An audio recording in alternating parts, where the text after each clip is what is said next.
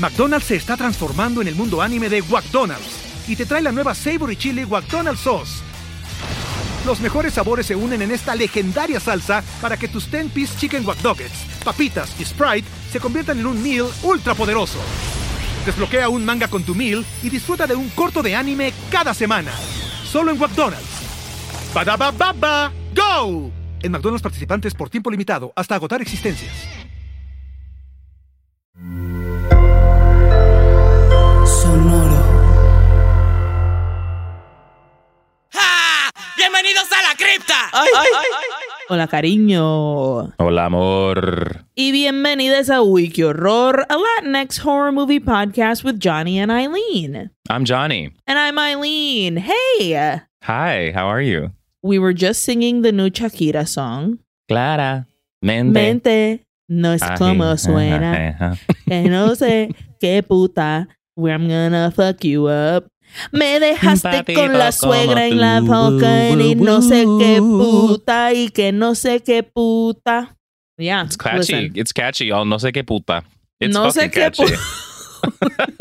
I already started a playlist of like top songs of 2023. That's the first one. That's my first fucking song. Everybody It's take catchy as note. hell. We are all making a list, or you can just find Johnny on Spotify and see But listen. what comes up in that There list. are 2 songs on there so far. ¿Cuál 'Cause es la listen, we're- otra? a song by Grimes. Kalela. No, Kalela, who's Oh, I yeah, believe you she's from posted about DC. that on Dude, Twitter. I mean, listen, ¿Y la Shakira. Sisa? ¿Nada? ¿Y la quién? ¿La Sisa? SZA? Oh, well, but that was 2022. Ah, you know? perdón. I mean, listen, I'm just trying to keep it year by year. Yes, La Sisa.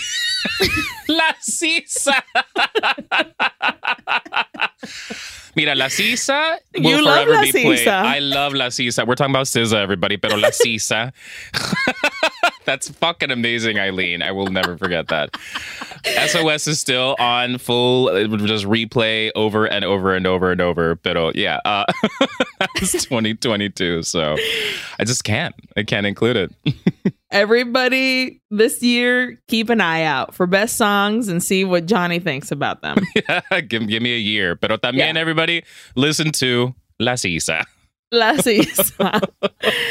Let's just jump right in. You guys, it's been a long time since we've hung out with the old wrestling gang, the old luchadores. Mhm. So today people have been clamoring, hollering, screaming for this film for a while. So I'm here to finally relieve some pressure out of this headlock. Perfect. And we are doing Santo contra las Momias de Guanajuato. Although I do think this movie is just called Las Momias de Guanajuato. Mhm, mhm. I do believe. Yep. Which honestly makes sense because, honey, this is the Beetlejuice of the Santo movies because he is in it for 15 minutes. Yeah, man. And like when I tell you the level of confusion that this movie had me in, where I was like, I'm not going to lie to you. I was like, where's Santo? I was like, that's clearly Blue Demon. Ahí está el Blue Ahí Demon. está el Blue Demon. Welcome back to the main stage. I was just like, wait, is that Santo? Who is? No. Where's Santo? No, I was so confundido. We're going to get into it. And also, I just got to say, thank you so much for this choice because we needed it. After Historia del Oculto, which was fabulous. After what? El Blood Red Ox. Oh my God, Blood Red Ox, which turned my brain to mush. We needed a reprieve, and this was lovely just to have a good fucking fun time. You know what I mean? My God. Yeah, this was honestly delightful. The brain was like, I don't need to work. And so we are here specifically for a rest. Everybody grab your popcorn, grab your large soda that you would purchase at an arena of some sort and sit back and watch the people jump off the ropes. You know what I mean? Absolutely. And just fucking slam into each other. Just body slam into this podcast today. So before we get into the whole jam, please remember to subscribe, rate, and review. You had to believe that it was coming. And before we get into a synopsis and everything Momias de Guanajuato, let's do some títulos de terror. Okay. I'm pretty sure we did The Mummy for, what was the Brazilian movie that had mummies in it? Oh, yeah. As Momias de Guanajuato. Venganza de las Momias or something? Something like that. That Brazilian movie with the Momias.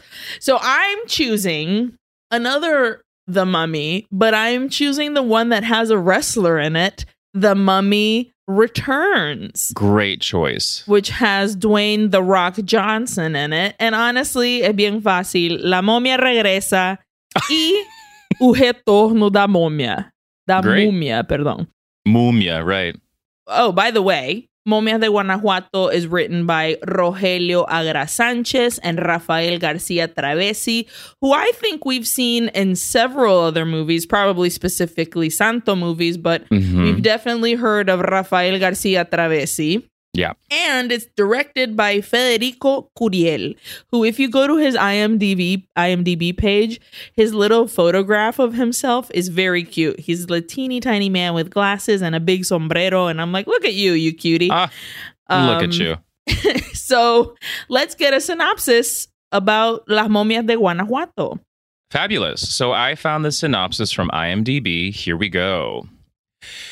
The mummy of the legendary wrestler Satan, just straight up Satan, awakes 100 years after his death, as Satan was also a powerful sorcerer who vowed to take revenge over the city of Guanajuato before dying. Okay. I think one of those sentences is wrong, but we'll see how we can figure this out. IMDb loves to just be like, we'll just add some shit in here. Might work. Why not? It's fine. We'll just say whatever sounds kind of cool. Yeah. All right. Vámonos al museo a ver las momias. A ver, let's go. We open with some high-level shots of the lovely city. I'm assuming this is the city of Guanajuato. As our credits roll, we see a really big statue up above us, which looks very like cool and massive and kind of like a wrestler if we're looking at it from the position we see. Rolling hills. It's a lovely organ playing in the background. Classic Santo music where it's like this music. Nee. Endless throughout this film. Yeah. Except that when something spooky is happening, we get minor chords. And when something nice is happening, it's major chords. Just so you know, we got to make sure that you're feeling the right kind of feelings around here, all right? Yeah, we're going to provide that through our organ playing. So enjoy. We also see a group of people that are being led in a tour group, basically. Soon we're following a tour bus going through the city. I really wish that, obviously this movie it's from 1971, or I think it was shot in 71, released in 72. And so the quality we have available to us is all pretty grainy, very pixelated, which is a shame because these shots of the city are beautiful. I really wanted to have like a better look at it, but what are you going to do? Agreed. And also like some of the costuming that we're going to get coming up, you can tell is just, I mean, we're talking wrestlers, but not even the wrestlers' costumes, just like the women's clothes. You're just like, Santo women, every movie with these ladies. And Santo and Blue Demon, like if you remember from our past episodes, we're always like, look at the way they fucking are dressed. Sharp. Oh my God. When they're in their civilian clothing. Yes, like they're fucking like mock necks, their turtleneck shit. Oh my God, so fashionable. Pero también, like, the quality also affects the sound. So that's why sometimes I was like, who is Santo? Where is he? Who are you people? I was just like, I can't hear anything.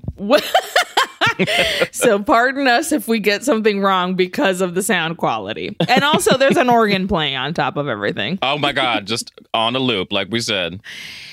Speaking of organ music, it suddenly changes to spooky organ because we have arrived at the doors of the cemetery that's in the front of El Museo, where the Momias of Guanajuato are being exhibited at. Mm-hmm. So we see our tour group from the top, and they're making their way into the museum, and they're led by a tiny man, a little person named Pinguino, which... Listen... I mean, I was just like, oh, that's not right. But goddamn, that's adorable. He even says, así me dicen de cariño. Like, they call me that as a nice thing. And I'm like, Pinguino. I'm sure it started as not a very nice thing. Yeah, but I love you immediately. Yeah. I love you immediately. Pinguino is top tier in this film. Loved Pinguino so much. Yes. So Pinguino tells the crowd, okay, we're about to go into a very intense exhibit, guys. Many people on my tours in the past have been overly confident about going in here and then have had heart issues and died of heart attacks and have freaked out after seeing this tour. So, no es cuento. This is, se los digo as a warning. And everybody's like, whoa, this is holy shit. Wild. I mean, listen, Pinguino's great at his job here because, like, what a way to be like, listen, this is fucked up. It could Are you fuck sure you want up. to see? Are you sure? And people are going to be like, of course I do. Let's go. It's We're literally great at his job, doing a great job. Roller coaster warning. Like, are you pregnant? Do you have heart issues? Don't get on this because you may die. So Pinguino leads them downstairs through the actual cases of the actual momias that are actually in Guanajuato.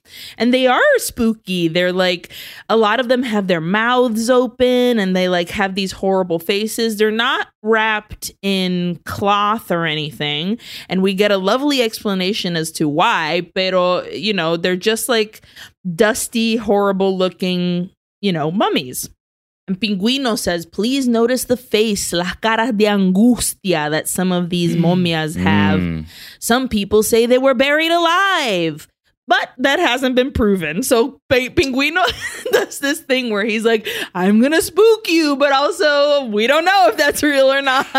I appreciate it. I appreciate, you're like trying to keep me on my toes, but also being like, but also, might not be true. We're not really sure if that's the reality. Yeah. One of the young men of this tour group says that the mummies in Egypt, when they were mummified, they used aromatic herbs to help with the mummification process. But these mummies, the Guanajuato mummies, are mummified by the natural chemicals of the earth, which is in fact true. The reason why these people became mummified was because of los químicos en la tierra. Incredible. Right. And then Pinguino is basically like, hey, bitch, you want to take my job? I'm going to fuck you up. He's like, don't fucking love this. Usurp me. Oh my God. I literally wrote here like, yeah, shut up, nerd. Like, let Pinguino do his job. Like, nobody asked you. Shut the fuck up. I loved this. Pinguino, I was like, oh my God, my favorite character immediately. He's literally just like, good. Sir, shut the fuck up. He's like, that's all well and good, but stop trying to take my fucking job, you 12-year-old. That's amazing. So the group moves into another room, which Pinguino promises, guys, this one's gonna be wild, okay? So then we meet another line of momias, but these momias are different. Pinguino explains that for some reason, these mummies didn't decompose like the others.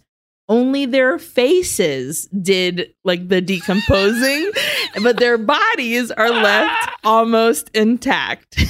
And oh my gosh. And we get this pan over these mummies, and obviously it's a bunch of men wearing masks.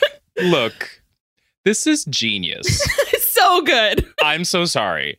Like the fact that they're like, what's our next Santo movie? the fucking momias de Guanajuato. Pero we're going to make sure we got momias where just the heads are desiccated, pero los cuerpos, they're going to be muscle bound. Yeah. Tan, these guys are gorgeous. These guys are fit. This is, I'm sorry, it's genius. It's just too good. It's so good.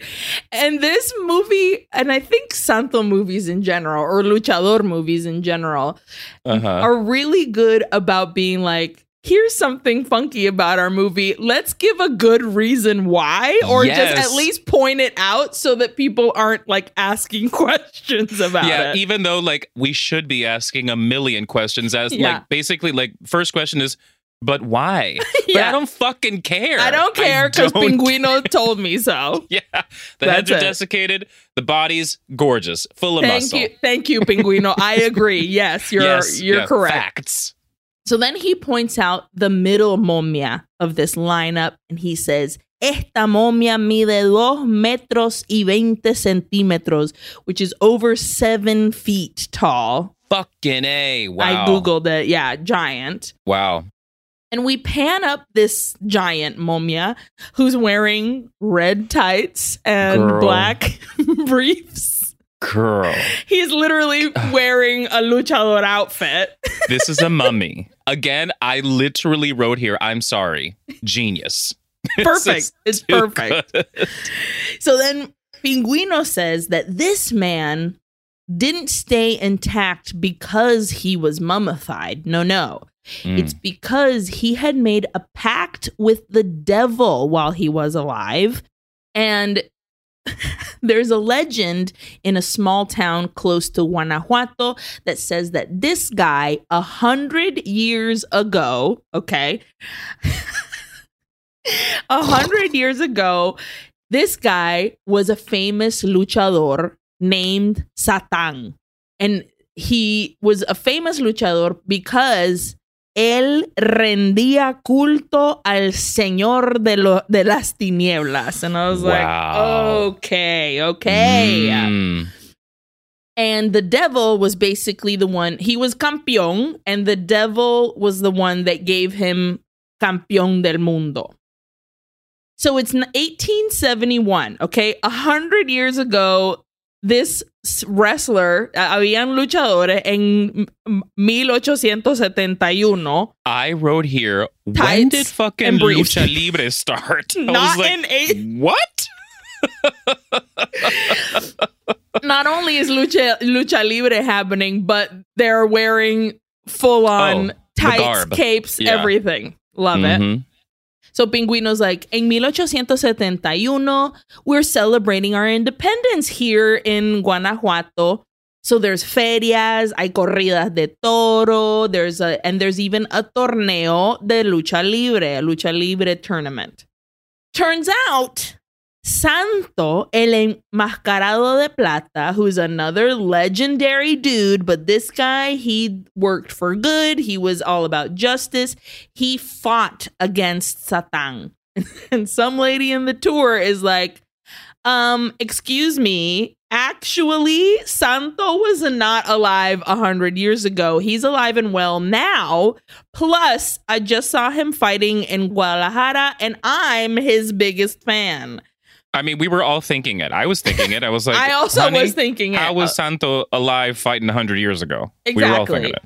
And Pinguino is like, okay, ma'am, we're all fans of El Santo here, okay? But I'm his close personal friend, so you can suck on that. Also, if you let me finish my goddamn tour, you will know that the Santo I'm talking about is actually his ancestor. So it's not the today Santo, es su antepasado. And this Santo antepasado beats fucking Satan. And Satan tried over and over and over to get his championship belt back, but he never could. And he died vowing to return to avenge his title. Okay. Yeah.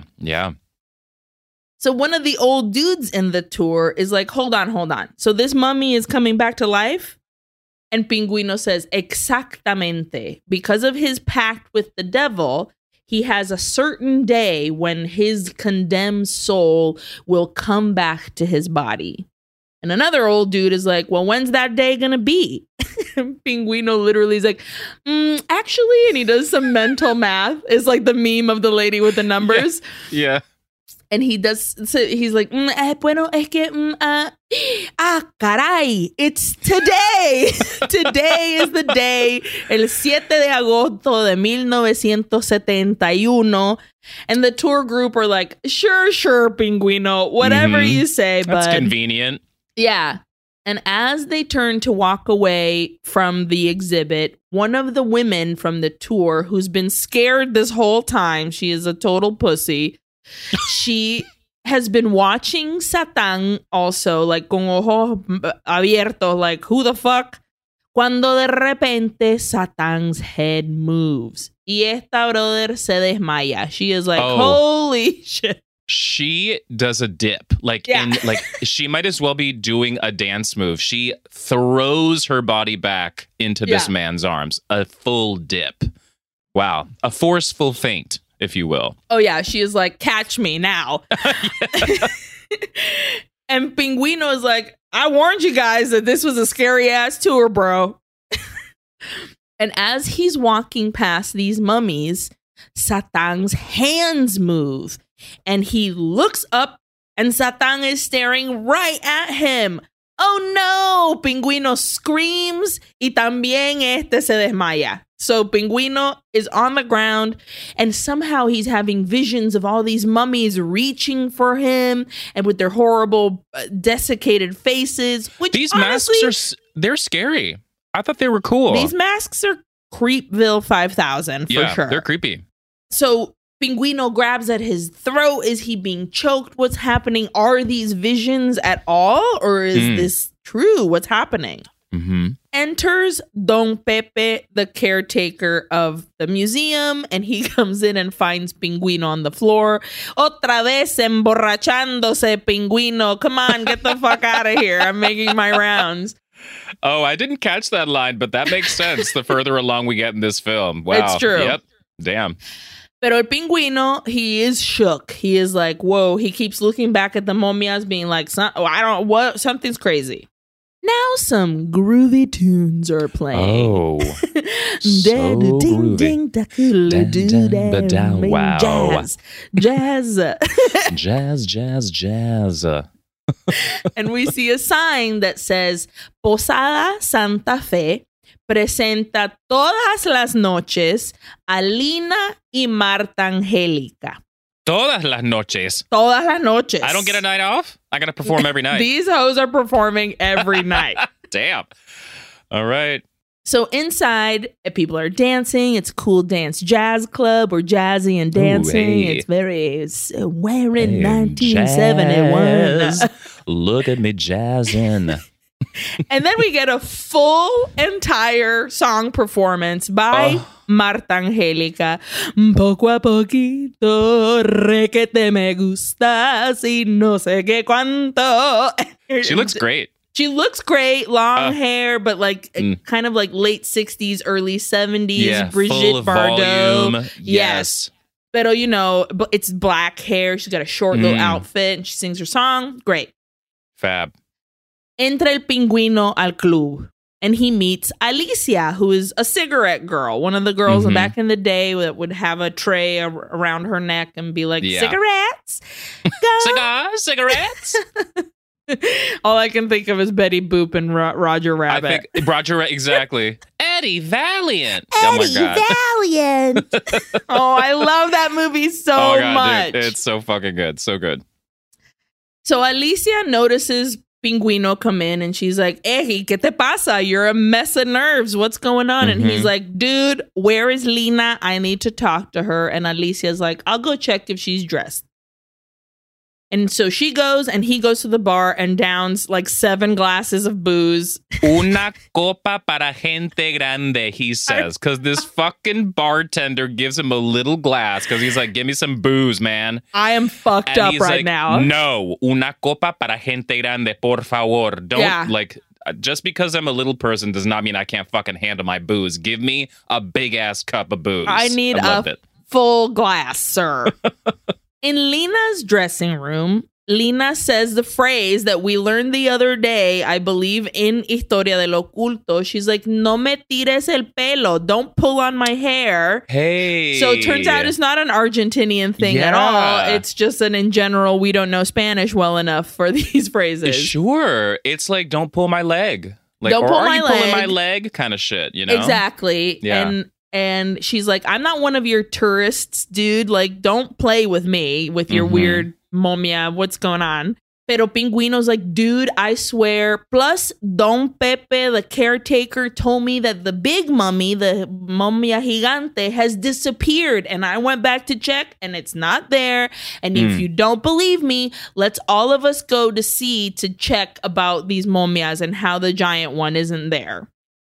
Y la Lina y la Alicia, who are both down-ass bitches, these two are like, okay, bitch, let's go. Let's fucking go. Yeah. I love it. And they look so fabulous. I can hardly breathe. It's just like they're, the looks. Lina's hair. It's this little bob right to the ears, but like a little bit of volume at the top. Again, full of volume. Yes. Oh, my God. Fabulous. They look so good. So back in the space where I'm going to call these mummies the wrestling mummies. Yeah, great. Because they're not the momias in actual. Right. These are the ones that haven't decomposed from the neck down. Fab bodies, decomposed faces. Yes. Yeah. They go to the space where the wrestling mummies are, and they're right. Satan isn't there. On the floor, they see some big ass footprints, and Lina is like, algo me dice que estamos en peligro. And Alicia's like, te dice, algo me lo está gritando. And I was like, damn. I love that. Something's telling me we're in danger. Telling you? Something's screaming it at me. I love it. Oh, it's too good. And also, they're like, let's get the fuck out of here before a fucking momia gets us. So they do. And now it's time for what we're all here for. Wrestling. Hell yeah. So Lina and Pingüino find their seats in an arena that we're at. And as they're finding it, the announcer's telling us we're having a tag team match between... Okay, the sound wasn't great and there was no caption. So it said, Los Terribles. And I said, Chichis? Tijis? Pipis? Like something? Let it be Chichis. Los Terribles Chichis. Los Terribles Chichis. But it doesn't fucking matter because we're not here for the Terrible Chichis. Sorry, dudes. Because en la otra esquina, we welcome back to the main stage Blue Demon and our new friend, Mil Máscaras. Very exciting. It's very exciting. So exciting. I heard Blue Demon. Pero this, again, like we're in an arena. People are screaming. The sound isn't good. So I didn't hear Mil Máscaras. And I was like, is that Santo? And I was like, doesn't look like Santo. No. And thus began my confusion as to like, this is Santo, right? This is him. Yeah. No. And then when I watched this a second time, I was like, oh. Well, no, I mean, no. When I watched this the first time, when we get further in the movie, I was like, oh, that hasn't been Santo at all this entire fucking time. No, this is our own new guy. This is Mil Máscaras. Welcome. The crowd goes wild. They are super excited. The fighters take their capes off. The bell rings and we're off. Flying elbows, backbreakers, flips, flying kicks, shoulder bumps, camel clutch, leg drops. Are these real? Is this real shit? Yeah. Nice. Listen, don't forget, everybody. Eileen knows her wrestling shit. She knows her shit. Okay, wrestling shit. But better than I do. So, you know. So they're tagging out. They're tagging in. Tag out. Tag in. We're hitting the ropes. We're doing pins. We're kicking out. All the good stuff that wrestling has to offer. It is legitimately 10 minutes worth of a fight. I timed. I was like, this is 10 motherfucking minutes. And another thing along those same lines, I was surprised that we were full 20 minutes into our movie before we got our first fight. And that's why I was like, okay, so you're going to deliver for 10 full minutes. Because we've known in the past, they literally are like, this is what our movie's about. And immediately here's a Santo fight. But here they're like, we're going to we're going to give you a lot of context and give you the problem first off. Yes. And then we'll get you a fight a little later on, but it's going to be a long and a good fight. And the moves are really, really incredible. And also, they look to me like they hurt. Like, I know this is all very choreographed, planned. People are communicating up there like you've explained to me. Yeah. But I was watching this and I was like, God damn, they make it look good. Holy shit. You and I, whenever I come up to or come down to DC or whenever you come up to New York, we really need to go see a wrestling show just so that you can feel the fire and the excitement that those rooms hold. I love it so much. It's so fucking great. And you do, when experiencing them slamming their bodies around is thrilling. We must. Oh my God. Absolutely. 100%. I am down. Yeah. It's incredible to watch, even in this like old school movie that's all full grainy. Looks great. It looks great. So after 10 minutes of fighting, finally, El Blue Demon y Mil Máscaras win. We're all thrilled. Yay, we did it. In the backstage area of the arena, Blue Demon and Mil Máscaras are basically regañando al pingüino, being like, how dare you take the story of Satan and El Santo to scam more tips out of your tourist groups. You can't fool us. We're literally Blue Demon and Mil Máscaras, dude. You don't play with us. They say, sos la mascota de nuestro equipo, which means you're our team's mascot. And I'm like, that seems... I don't know about that. I know. I don't know. But he's like, you have a reputation to uphold with us, basically. So stop being a fucking punk ass bitch. Pero la Lina, que está ahí, she comes to Pingüino's aid and she's like, listen, I saw what I saw, okay? And if you don't believe me, Mil Máscaras, you can take your ring back because Mil Máscaras and Lina are a pair. And Mil Máscaras turns to her and grabs her by the shoulders and is like, this is why I fell in love with you, porque eres una fierecilla encantadora. And I was like, okay, Mil Máscaras loves a fiery bitch. Again, Lina is a down-ass hoe, so she's ride or die, and he loves that about her. And immediately, right before he was like, I don't believe any of this, and he turns to Blue Demon and he's like, me han convencido. Okay. You know what? I wrote down, like, I really wrote down, like, oh, that was easy to convince him. But I appreciate it because I'm like, I'm glad that he listened to them. Yeah. You know? Believe your lady, even as bonkers as it sounds. Yeah. She's telling you. Come on now. So, me han convencido. Pero el Blue Demon is like, listen, let's look at it logistically. Maybe the museum moved these fucking momias, and that's why there was footprints, you fucking dinguses. And Mil Máscaras says, plus, not only that, El Santo also believes that story between Satan and his ancestor is just a legend. So, like, maybe let's just kind of leave it alone, and they dismiss it. Let's not get carried away just yet. Exactly. And Mil Máscaras is like, all right, Lina, let me take you back to the club so you can, I don't know, keep performing for 7 days a week. No nights off for Lina. Lina, you better keep those pipes fucking piping, okay? Lots of tea, honey. Although we never see Lina perform, so I don't know what her talent is or if there is we see Plate Maria Angelica, Marta Angelica, whatever. Pero nunca vimos a la Lina. So she may be a fire eater for all we know. So Mil Máscaras drives up to the club in his very cool lime green dune buggy car. You will always get fabulous cars in the Santo movie, is what I'm discovering. We're getting cars. We're getting looks. Like, they're here to be like, we are fabulous. We are superheroes, but also we are stylish as fuck. Stylish as fuck. I love it. So it's great. They drop off Lina, pero Mil Máscaras and Pingüino head off to somewhere else. Blue Demon is getting ready to leave the arena through like the backstage area when de repente un karate chop into the neck, que ahí está el Satan. Y Satan smashes the shit out of Blue Demon, knocking him out.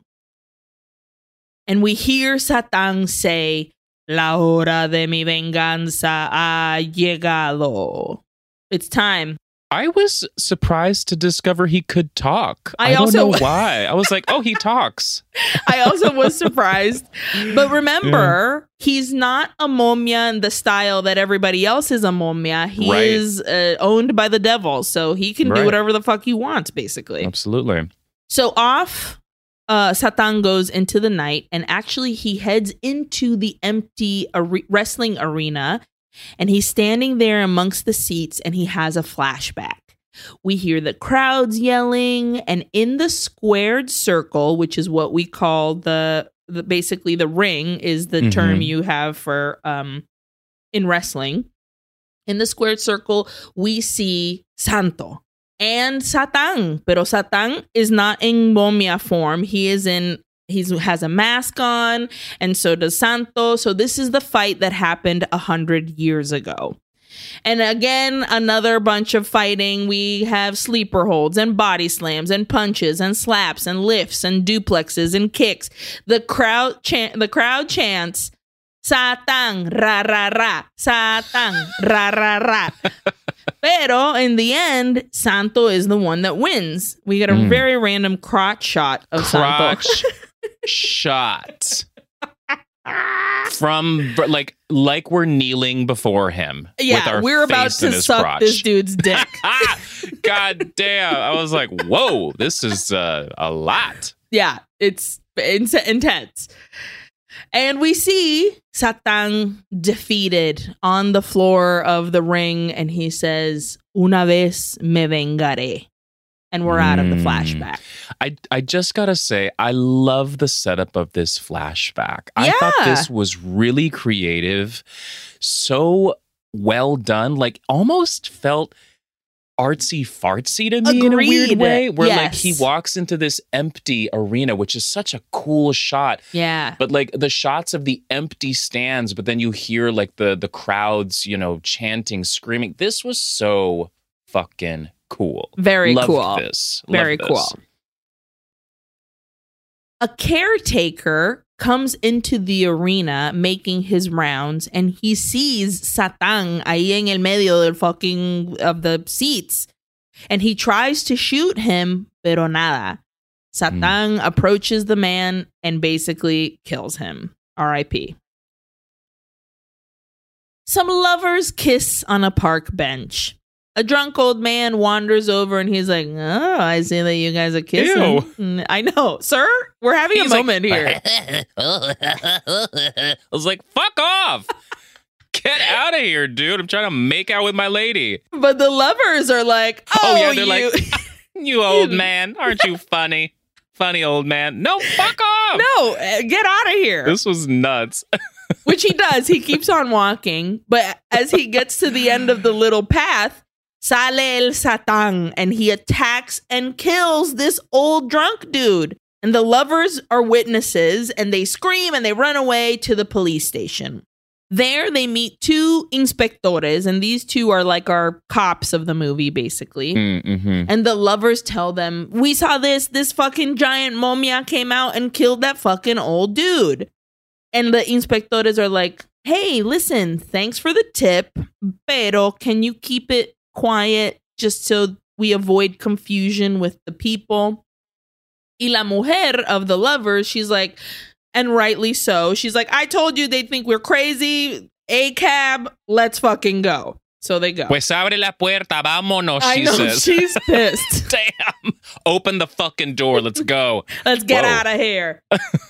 The inspectors or los inspectores are like, listen, these two kooks, it can't be a mummy. What are you talking about? But we do know that both of our victims so far, the arena caretaker and this old drunk dude, they both tenían el cuello roto, which I think lands so much stronger than they had broken necks. El cuello roto feels so much more intense. Yeah. And then the other inspector is like, well, what if our murderer is a professional luchador? Because that seems like a luchador move to do, to romper un fucking cuello. Yeah. You're right. God, that's so awful. Gives me chills. Exactly. So now we're at Blue Demon's house with Mil Máscaras, Lina, and Pingüino. Blue Demon is confused because he's like, mira, only a luchador is able to kill someone by rompiéndole el cuello, what we just said. Mm-hmm. And Mil Máscaras says, I can't believe it. Un deportista es incapaz de cometer un crimen. Which I was like, honey, you don't know about Aaron Fernandez and then O.J. Simpson. The list goes on. Fernandez or Hernandez? Aaron? I think it's Hernandez. I think it's Hernandez. And so many more. McDonald's se está transformando en el mundo anime de McDonald's y te trae la nueva Savory Chili McDonald's Sauce. Los mejores sabores se unen en esta legendaria salsa para que tus 10-piece chicken wack nuggets, papitas y Sprite se conviertan en un meal ultra poderoso. Desbloquea un manga con tu meal y disfruta de un corto de anime cada semana. Solo en McDonald's. ¡Badabababa! ¡Go! En McDonald's participantes por tiempo limitado hasta agotar existencias. Wrestling alone has so many fucking people that have killed their wives and themselves. Head injuries, people. God damn. Stay tuned for trivia because we'll talk about it. Oh boy. Also, just quick side note here. Mil Máscaras is wearing a black mask that is and he's wearing like a pleather jacket that I'm like, you look so fucking good, dude. Yeah. He God looks damn. great. Anyway, side note. So the thing about Mil Máscaras throughout this movie, because obviously Blue Demon, his mask is blue and silver. Mm-hmm. He stays in the blue realm. Color Pero scheme, Mil Máscaras, bless him, because his name is Mil Máscaras, he gets to switch up that máscara all the time. What a smart choice, just to be like, you know, I'm going to call myself Mil Máscaras so I can just change my look whenever I want. Exactly. Love it. Love it too. So Blue Demon says, okay, let's go investigate El Cementerio just to, see what's going on. Also, I can't believe all this craziness is happening as my son Julio is about to arrive to stay with me for the weekend. Okay. Cut to Julio arriving to stay for the weekend at Blue Demon's house. And Blue Demon and Julio, who is a little boy. He is, I'm going to say, 7, 6, sure. A little guy. Yeah. They sit and they catch up. How's school? Oh, it's good, even though you told me not to tell anyone that you're the best luchador in the world. And Blue Demon, who is very humble, is like, well, there are others that are good and some even that are better than me. Sure. And Julio is like, no, to me, you're the best. Eres mero campeón. So it's like, oh, this is a lovely father-son moment. Mm-hmm. And then we get a lesson in adoption. Yeah. Where Julio is like, no one wants to believe that you're my dad. And Blue Demon is like, well, it's because it's true. I'm not your dad.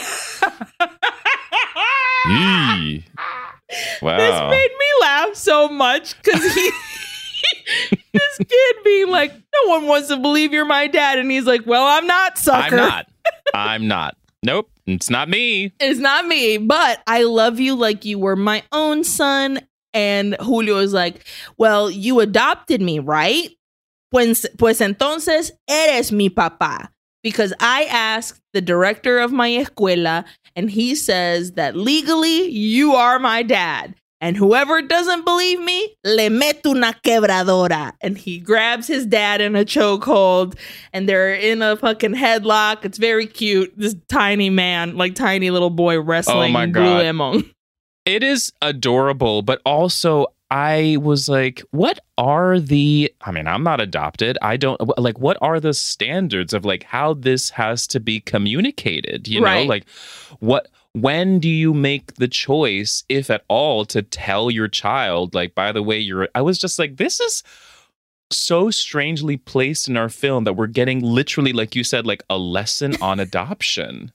I think I may be wrong because obviously I don't know the full breadth of the luchador movies, but this very much feels like let's introduce a son in Blue Demon's storyline and for like following movies, sure. so he can have like Because a lot of times in these films, the luchadores have a love interest that they're basically protecting from whatever horrible evil they have to fight.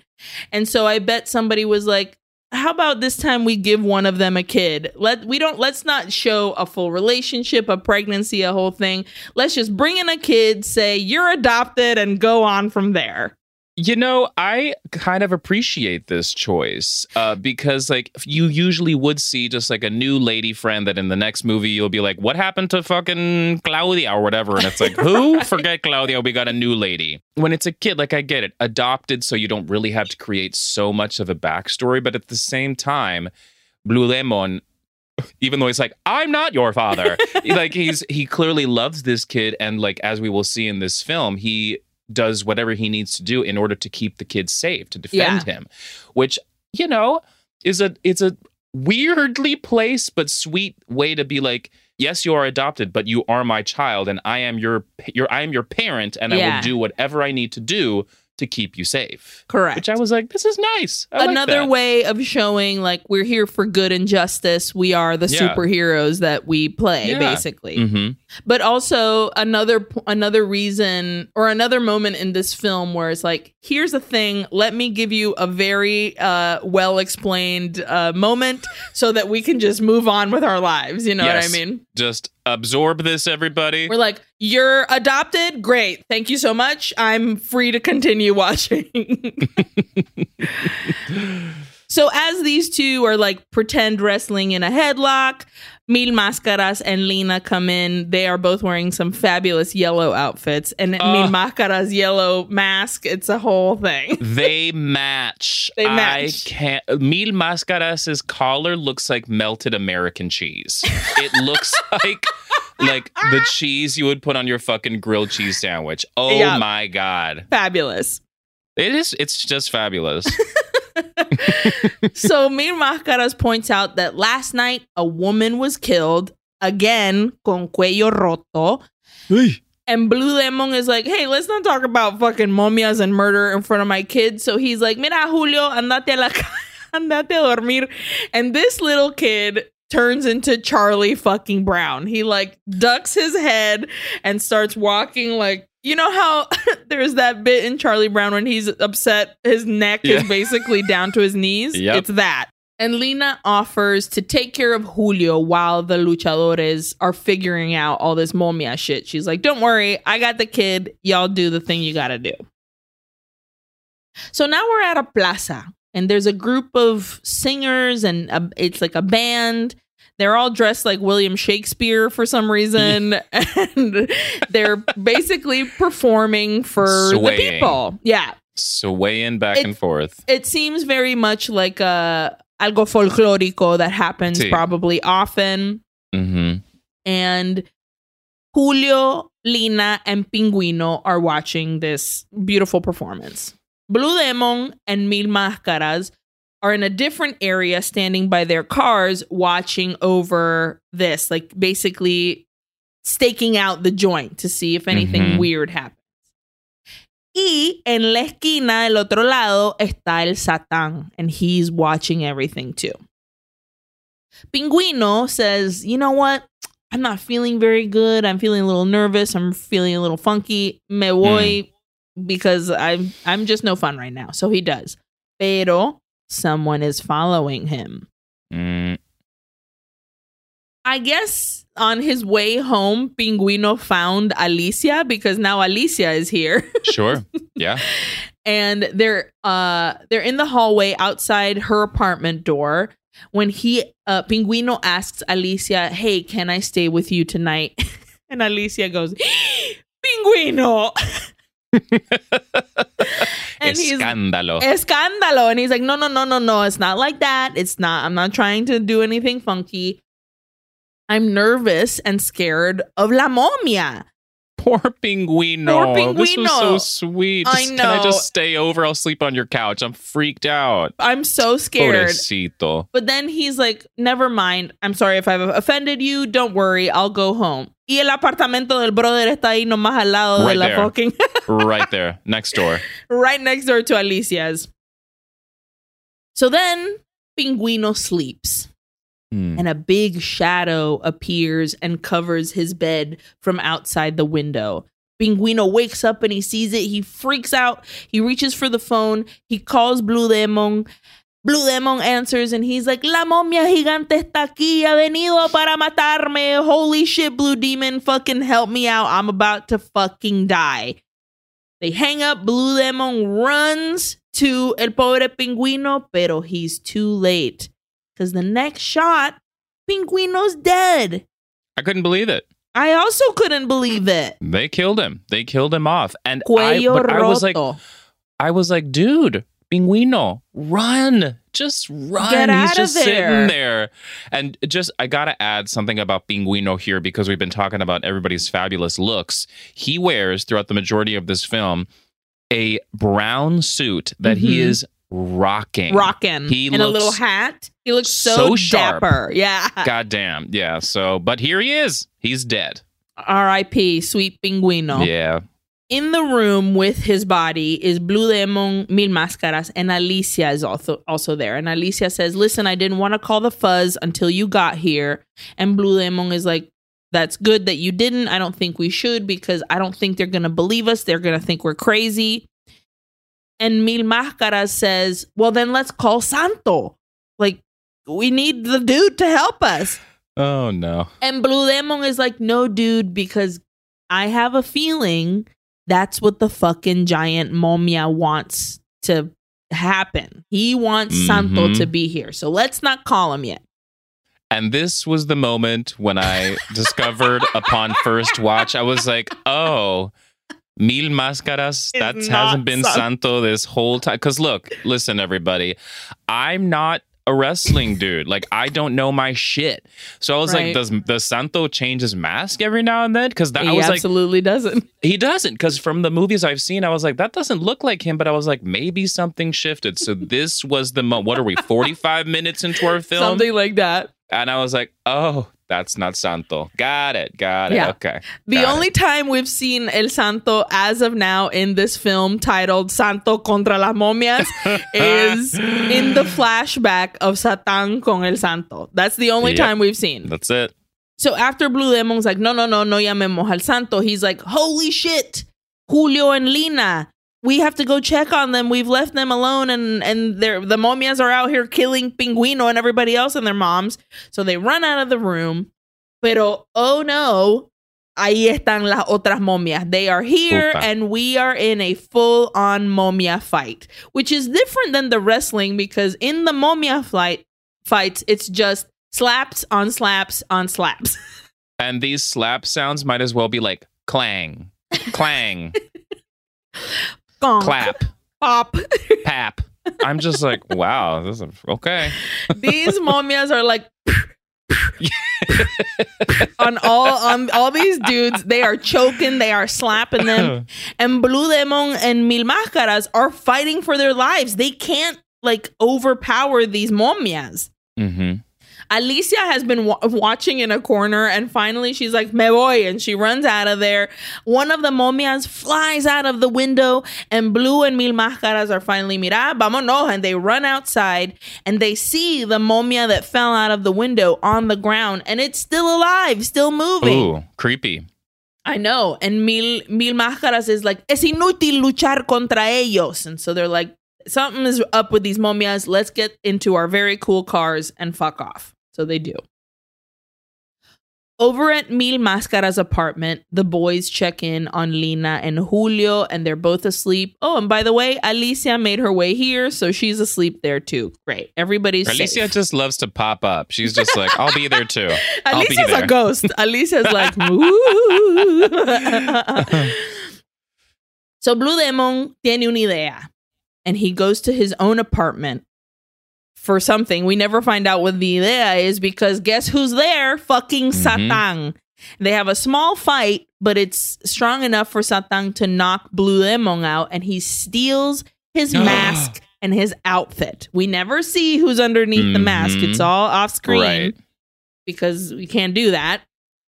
Pero now we're at the museo and we see Satan giving Blue Demon's mask and outfit to another momia. And he says, Tú suplirás a Blue Demon. You will take the place of Blue Demon.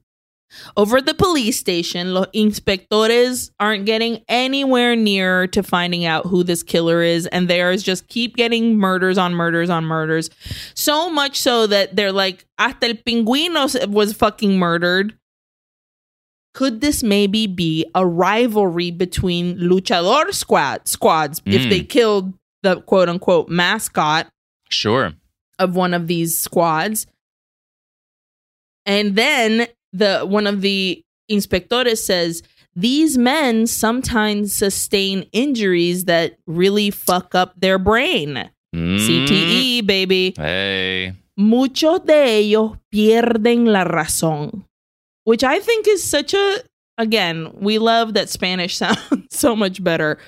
Mm-hmm. But if you were to translate that specifically in English, it would be a lot of them lose their reason. Yeah. But it definitely means like they go crazy or something happens. Pero muchos de ellos pierden la razón. Ugh. So he says maybe it could be a luchador that, has too many injuries to the head. Shit. Cuando de repente una piedra is thrown through their window and they're like, what the hell? And there's a note attached to it. Si quieren descubrir el asesino, mañana a medianoche vigilen a la alhóndiga de Granaditas.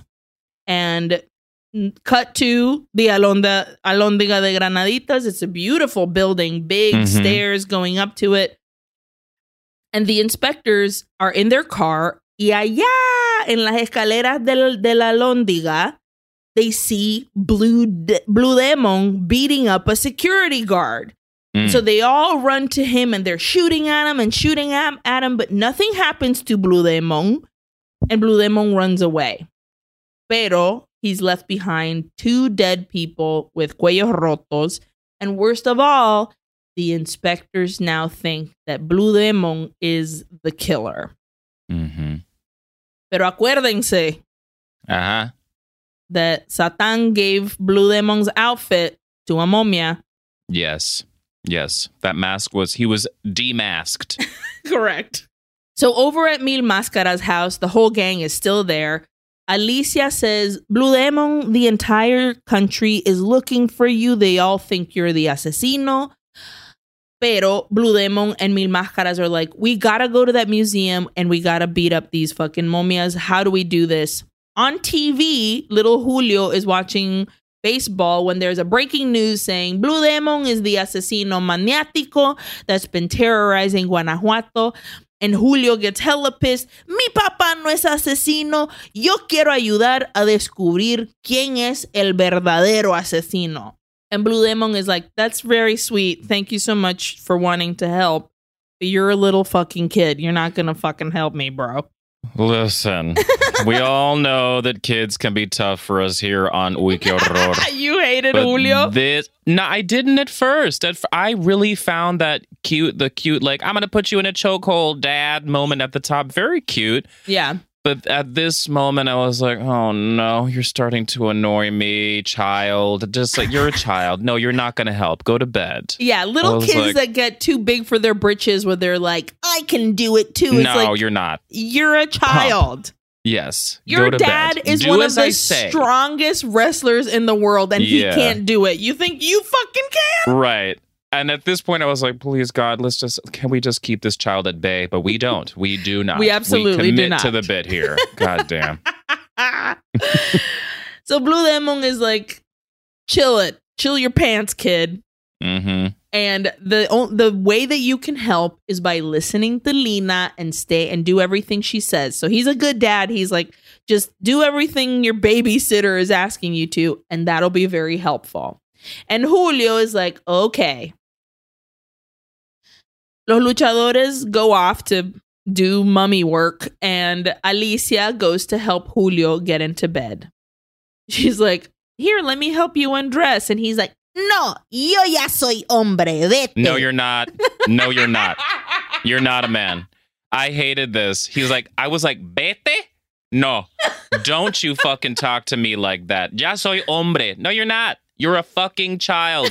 Vete a la cama, vete. Listen, Jonathan Atkinson has feelings about children talking back, okay? Oh my God. So Alicia is like, okay, smarty pants. And she goes off, closes the door behind him. Pero that little sneak, Julio, that door is barely closed when he goes to look very fast and immediately is jumping out the window. I wrote here, did this little shit just sneak out?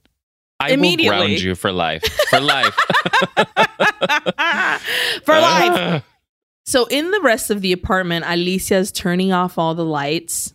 Click, click. And she's very quiet going up the stairs. You can tell she's nervous. She is wearing also a fabulous outfit. Like royal blue.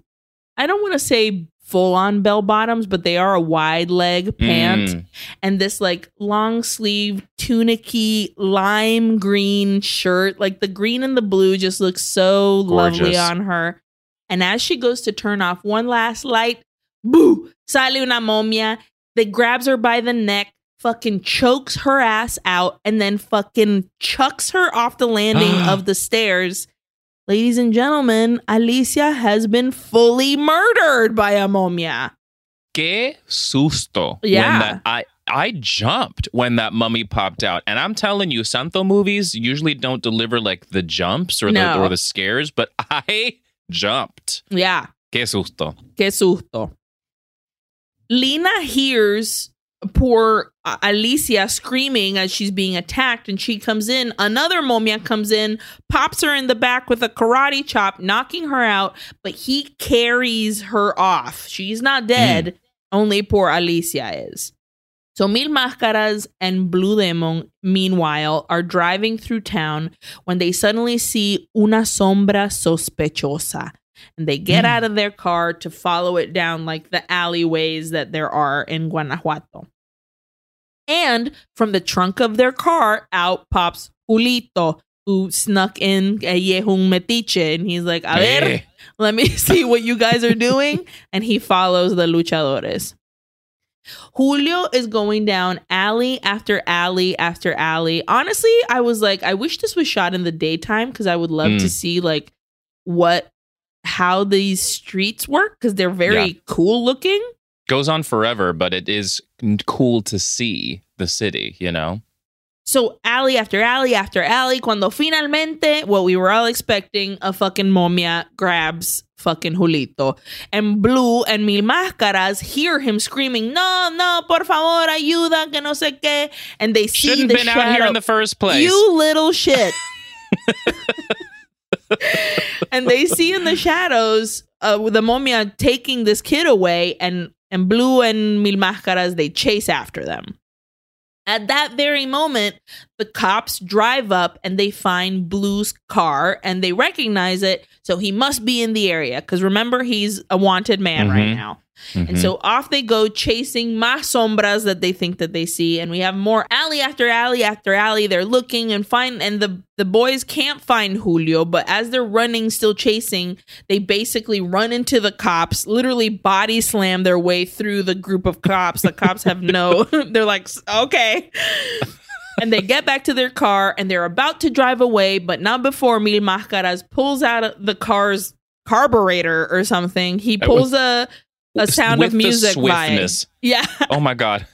Just pop, bam. That's it. And he chucks it into the fucking bush. Fucking the nuns from Sound of Music keeping the Nazis at bay.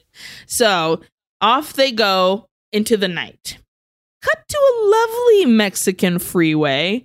A copper top-down convertible car comes down the streets. And we see El enmascarado de plata, it's Santo. Finally.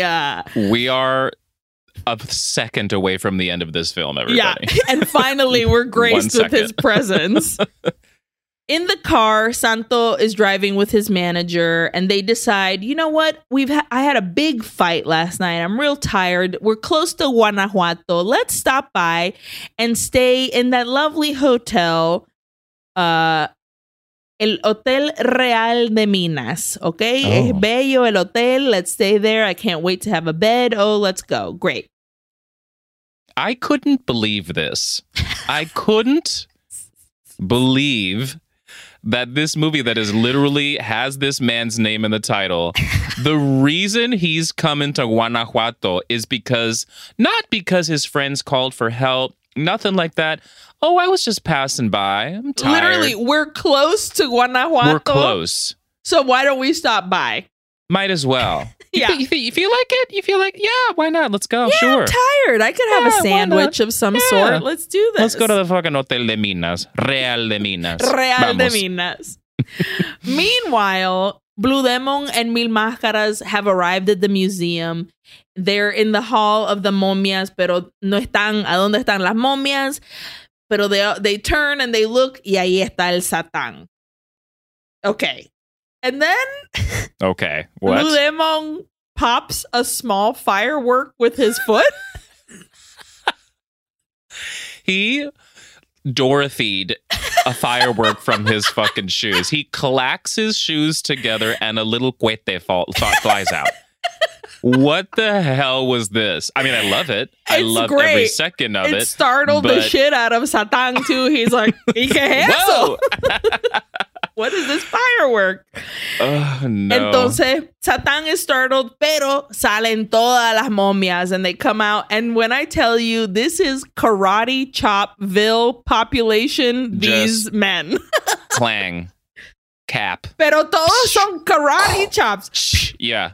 Yeah, that's it. That's the noise.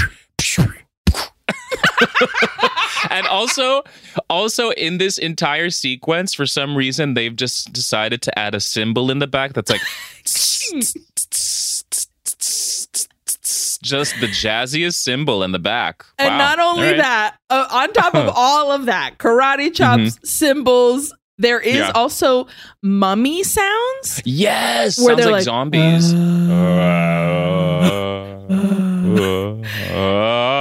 And on top of all of that, they're fighting in this hallway, and it's such a small hallway that it's just a group of dudes like swinging their arms around. It's hilarious. It's so funny. Pero de nuevo, estas momias are super strong, and they're too strong for Blue and for Mil Máscaras, so they knock them out. And these momias take them over to a columbarium, but also like mausoleum, it seems, catacomb place. Yeah, yeah. And they dump them in there. And in that space, Julio and Lina are also like locked up and knocked out. Great. Back to Santo, who is taking a tour of Guanajuato. Oh my God. And as he's driving, he's like, wait, hold on. What's going on here? And the momias are there. So he gets out, he slaps them around a little bit, and then he gets back in his car and keeps going. This was classic Santo. Correct me if I'm wrong, but I'm pretty sure in the Mujeres Vampiro. Yes, he does the same thing. He does a thing where he he barely parks the car before his body is flying from the car to fight. Yeah. I don't know how he does it. And then he's literally from the fight, aerial jumps back into the car and is gone. Yeah. It's crazy. It's crazy. They love to screech him in, get some punches in, and then screech him out. Fly out of that car. Just jump into that fight. Yep. Back at the columbarium mausoleum catacomb place, Blue and Mil Máscaras wake up and they are like, wait, Julio and Lina, they're not dead? Okay, they're just desmayados? Great. Well, let's go out and fuck up some momias. Now we're in the town plaza. And innocent civilians are screaming their brains out because las momias están atacando. We get an up-close shot of someone's fucking grill. So much, like, we are so deep into this person's mouth that it fogs up the fucking camera. Breath. This person's dientes biting our face. I was like, that was a choice, everybody. That was a choice. You are fogging up the screen with your breath right now. Yeah. Serious. Wow. Holy shit. So the momias are literally grabbing people, like breaking necks and taking names, like they are doing the thing. La policía llega, Pero El Santo has also just arrived. And he's like, guys, don't shoot. Because if you do, you might hit innocent people. Don't shoot. And so here comes Santo, and he is karate chopping, kicking, slap, punch. And the Santo yell. Y ahí viene el Satán. And the fighting between the two legends begin. They are fighting each other again. Y again, I said again like 17 times.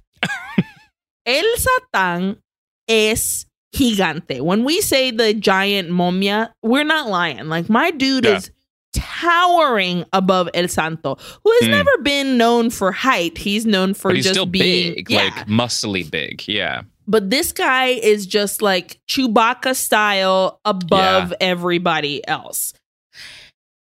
And Santo yells at the civilians, "Estas momias son indestructibles. Huyan. These mummies, they are indestructible. Get the fuck out of here." So the people run. And so does Santo. He gets in his car and again screeches the fuck out of there, leaving the police behind to fight these momias. And they're shooting at him. It doesn't matter. The momias keep coming. They choke out a bunch of officers. De todo. Over with Santo. He finally arrives at the museo and finds the more momias, and Satán is there too. I'm like, that's pretty quick that he went from La Plaza. But suspend disbelief, I guess. Sure. More punching, more kicking, slaps, double kicks. And then viene Blue Demon and Mil Máscaras. They've escaped from their columbarium and they're body slamming, arm flinging, body flipping, karate chop. Blue Demon is fighting against his momia counterpart, Blue Demon.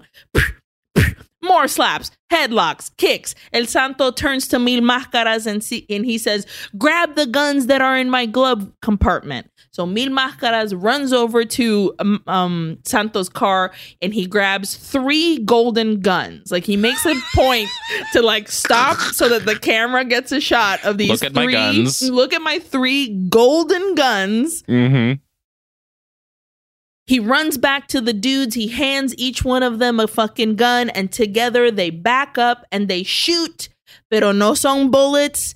They are full on fire guns. They're flamethrowers. Flamethrower guns, but little guns. They're not like big old like alien style flamethrowers. No, they look like revolvers. Little guns. Like literally like that Western style guns, and they are shooting flames. It's hilarious. Yep.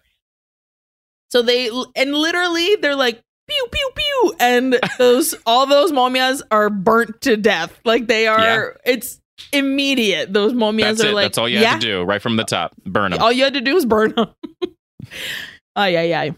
So the momias are dead. Mil Máscaras turns to Santo and he's like, "Dude, how did you fucking know that we were fighting momias?"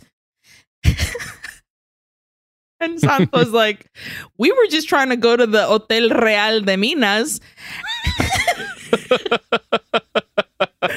And then he's like, "And to think, I thought all of this was just a legend about my ancestor." And then he's like, "All right, well, it's time for me to go to my hotel. So see you later." So no big deal. Him and his manager get in his car, drive off. And Blue Demon and Mil Máscaras are like, "Cool, well, let's go get Lina and Julio from the fucking catacomb and fuck off too, I guess." Cool, yeah. I guess we saved the day. Yeah, we're good. Let's go. I'm tired. As Blue and Julio in one car and Mil Máscaras and Lina in the other car are driving away, they run into the inspectors. "Hey, dude, sorry I blamed you. Sorry I made the entire country want to get you. But also, thanks for beating up those mummies. Truly appreciate it." And Blue is like, "It's all cool, bro. No worries." And Lina is like, "To think all of this could have been avoided if you just called Santo from the beginning." Well, yeah, I mean, she is not incorrect. You know, here we are at the end of our film and could have been taken care of very easily. But here we are, everybody. From jump. But what are you going to do? So they all drive to the hotel where Santo and his manager are sitting outside enjoying a beverage, and Blue Demon suggests, hey, let's go to my place and let's celebrate. And Mil Máscaras is like, yeah, I'll make a churrasco, una ensalada roquefort, una paella valenciana, una sopa juliana. And this whole time, Lena is like rolling her eyes and looking at him and being like, oh, but aren't you on a diet, amor? And I'm like, oh boy. And we all laugh and laugh and laugh as we push into El Santo's face. This close-up was weird. So weird. Why El Santo? Weird. Why? But I mean, you haven't been here this whole time, sir, with all due respect. All due respect. Pero también, I'm down for Mil Máscaras' plan. You want to cook all that food for us to eat? Hell yeah. I'm Mil into Máscaras, it. absolutely. He's got a great plan. And you would think this would be the end of the movie. We're all laughing at something Mil Máscaras said. We Weird push ass close up. We push into Santo's face. Pero no, it's the next day. The hotel manager from Hotel Real de las Minas thanks Santo for staying with him. The gang drives up. Mil Máscaras, Blue Demon, Lina, and Julio. And they all say, let's go to Guadalajara. And then all three very cool cars take up the whole goddamn freeway as they drive off into the sunset. Fin de la película. Good luck to you if you're coming the opposite direction, because there will be no lane for you. There is no lane. There is no lane. Luck to you. There's three fucking cars driving your way. Great job. What a delight. Let's get into some trivia. Yeah. All right, everybody. This is my trivia for today. So this movie was very Guanajuato, like cool location specific, and I found that really, really fascinating. So you mentioned this place. Let's talk about the Alhóndiga de Granaditas. Okay. Which is now a museum. I mean, they don't really specifically say this in the film, but they did mention it, and so I was like, "Oh, look it up," and it's actually a pretty interesting place. So, it is an old grain storage building in Guanajuato, Mexico. The historic building was created to replace an old grain exchange near the city's river, and the name Alhóndiga translates roughly from both Arabic and Spanish as grain market or warehouse. When Miguel Hidalgo y Costilla's insurgent troops threatened to take over this city during the Mexican War of Independence, Riaño, who I actually had to look this up, according to encyclopedia.com, in 1792, Riaño was the intendant of the important Mexican mining province of Guanajuato. So basically a Spaniard sent over to be like, you're going to look over Guanajuato. Sure. So Riaño secured himself in the grain exchange on the 28th of September in 1810, along with many other Spaniards and some rich criollos. At first, the building held, they're under attack from Hidalgo, but soon the insurgents surrounded the building and began throwing rocks, and Riaño actually died in this attack. Wow. The insurgents decided to burn down the eastern door to be able to enter and attack those that were inside. According to a popular tradition, or I guess legend maybe, or like a popular history, the man chosen to perform this task was Juan José Martínez, known as El Pipila, an extraordinarily strong local miner. He is said to have tied a large flat stone to his back to protect himself from bullet and rock storm expected once he entered. Whoa. He poured petroleum on the door and lit it using a torch. And when the door burnt down, the attackers stormed into the grain exchange led by Martinez. Everyone inside was killed and the building was sacked. Reportedly, blood stains from the attack could still be seen on the pillars of the building and the main staircase as late as 1906. Whoa. Which is fucked. At the end of the day, hundreds of bodies were buried and the whole city of Guanajuato was pillaged. This event would encourage Hidalgo not to attack Mexico City, afraid that his followers would repeat the massacres and looting of Guanajuato. These first insurgents eventually fell. The four main participants, Hidalgo, Ignacio Allende, Juan Aldama and Jose Mariano Jimenez were shot by Spanish firing squads, and their bodies were decapitated. Whoa.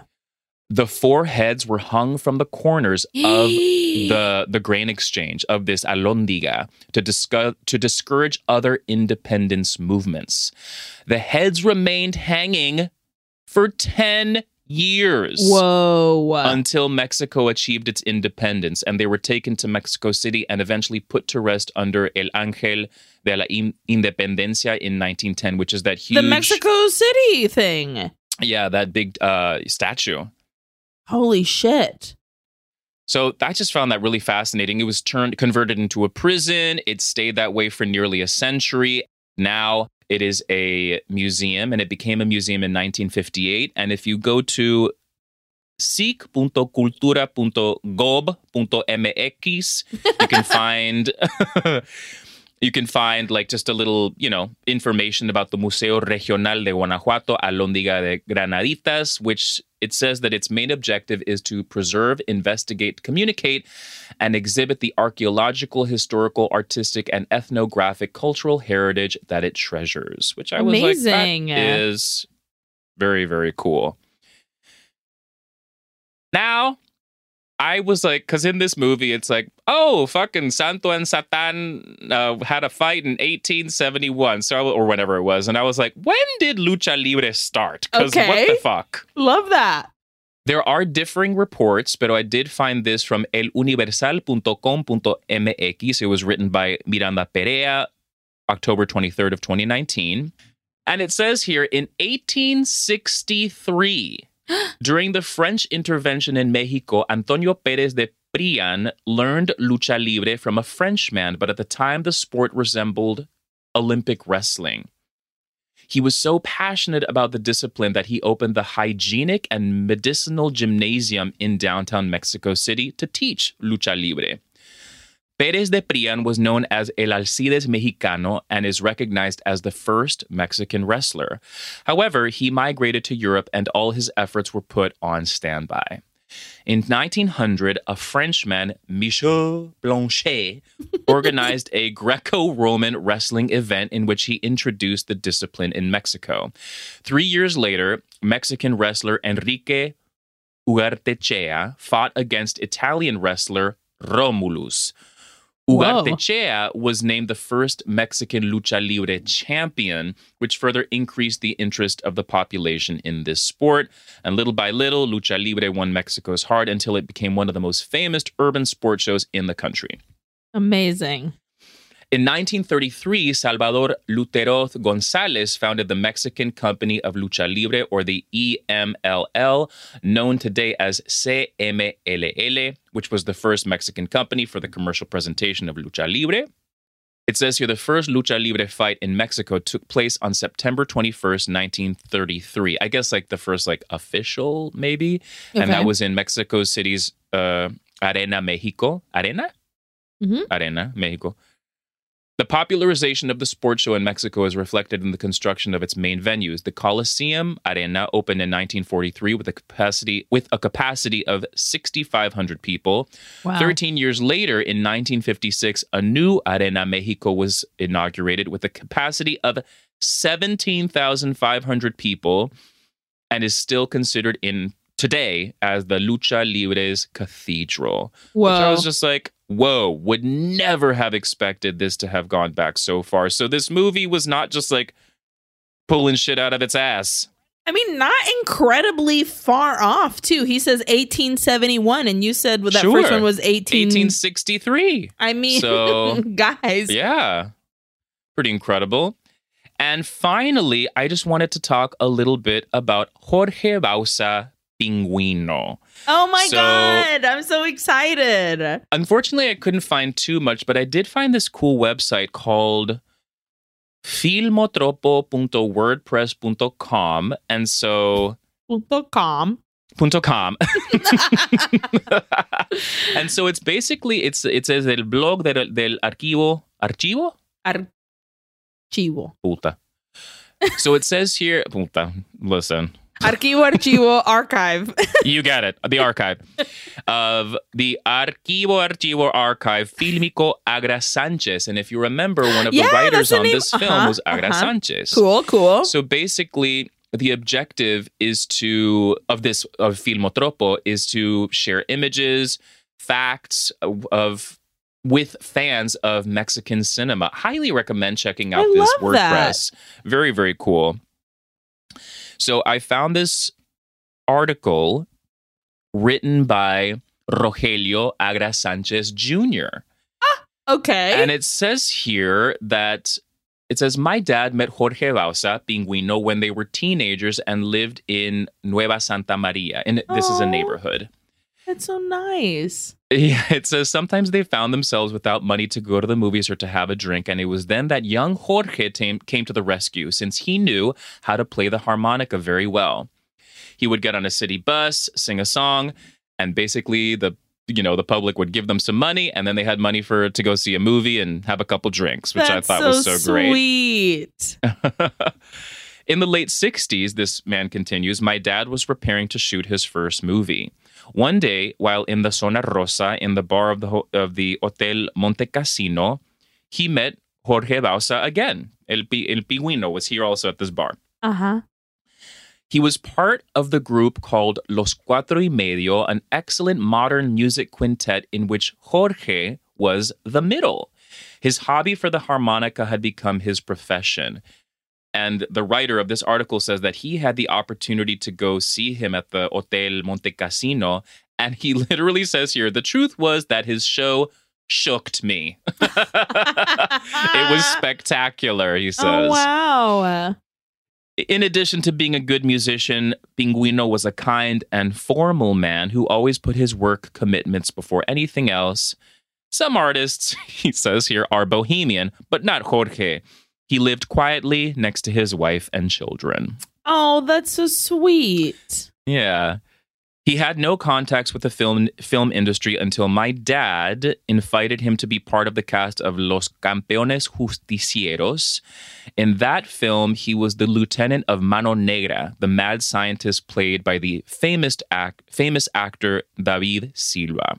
Jorge continued to participate in films produced by my father. The following year, he was in Momias de Guanajuato.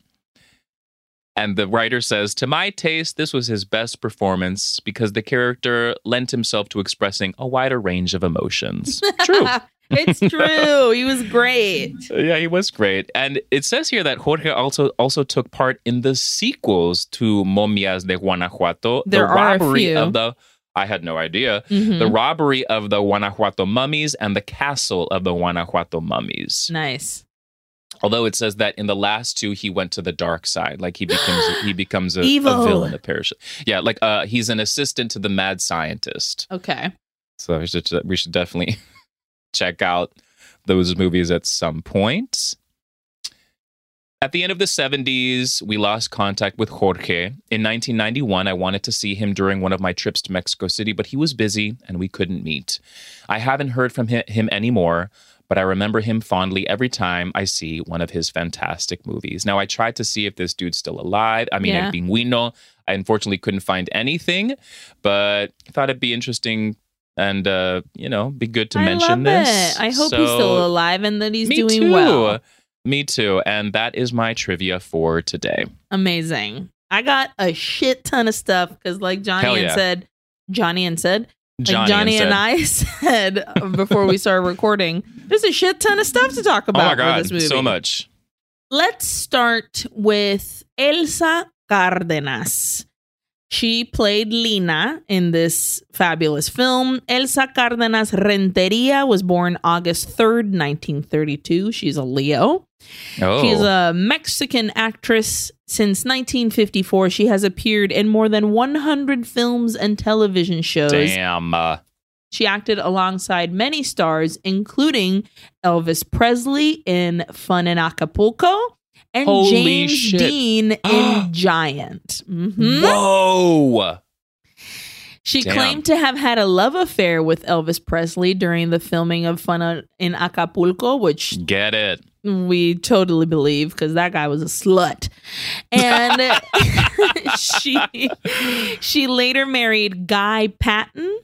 She is a star from the classic films from the golden age of Mexican cinema and from classical Hollywood cinema. Wow.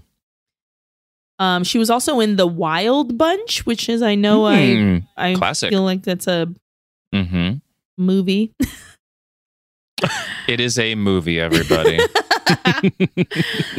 Now let's talk about Tinieblas. Now, Tinieblas is a Mexican luchador. He is the character. Well, the luchador played Satan. He is uncredited in the movie, but I did some Googling, and Tinieblas is the luchador character of the man that played Satan. Got it. That man is named Manuel Leal. He was born June 8th, 1939, Gemini. He's better known as Tinieblas, aka Darkness, and he is a Mexican luchador. Tinieblas began as a bodybuilder and stuntman who was spotted by luchadores Black Shadow and Dory Dixon. Impressed by Leal's physique, they convinced him to begin a career as a luchador. In 1968, Lucha Libre magazine editor Valente Perez came up with the idea of a character that would act as a rival for luchador Mil Máscaras. Oh. He created a character with a faceless hood and named him Tinieblas. Perez selected the former bodybuilder turned luchador to wrestle as that character. Tinieblas debuted as Face on August 20th, 1971. Now remember, everybody, Face is good guy, yes. Heel is bad guy. He would become a large draw in Mexico and toured internationally.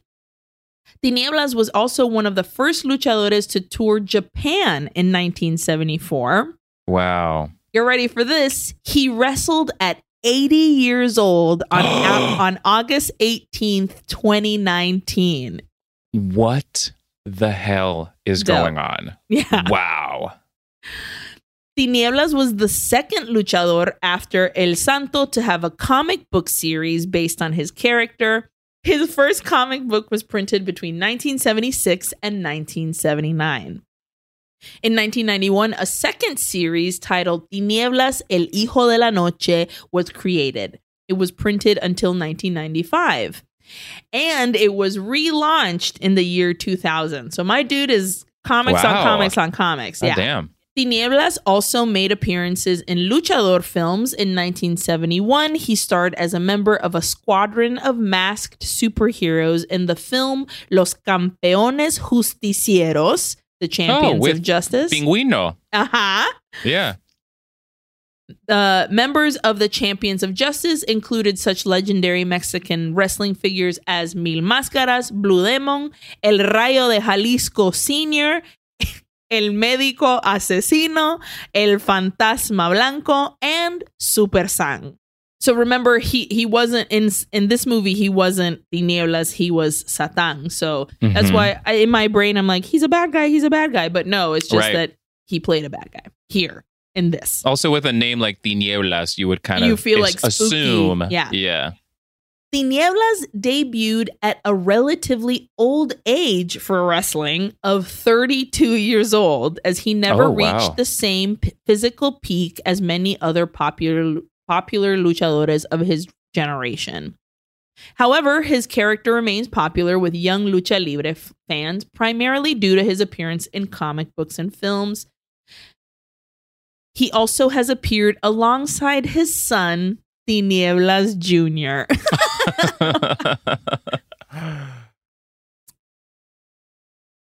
And this I thought was fun. The 2D wrestling arcade game Saturday Night Slam Masters, released by Japanese game company Capcom in 1993, featured a final boss character called El Escorpión, whose appearance was inspired by Tinieblas. So that's super fun about Tinieblas. And if we're talking about our wrestling friends that we haven't discussed yet, let's talk about Mil Máscaras.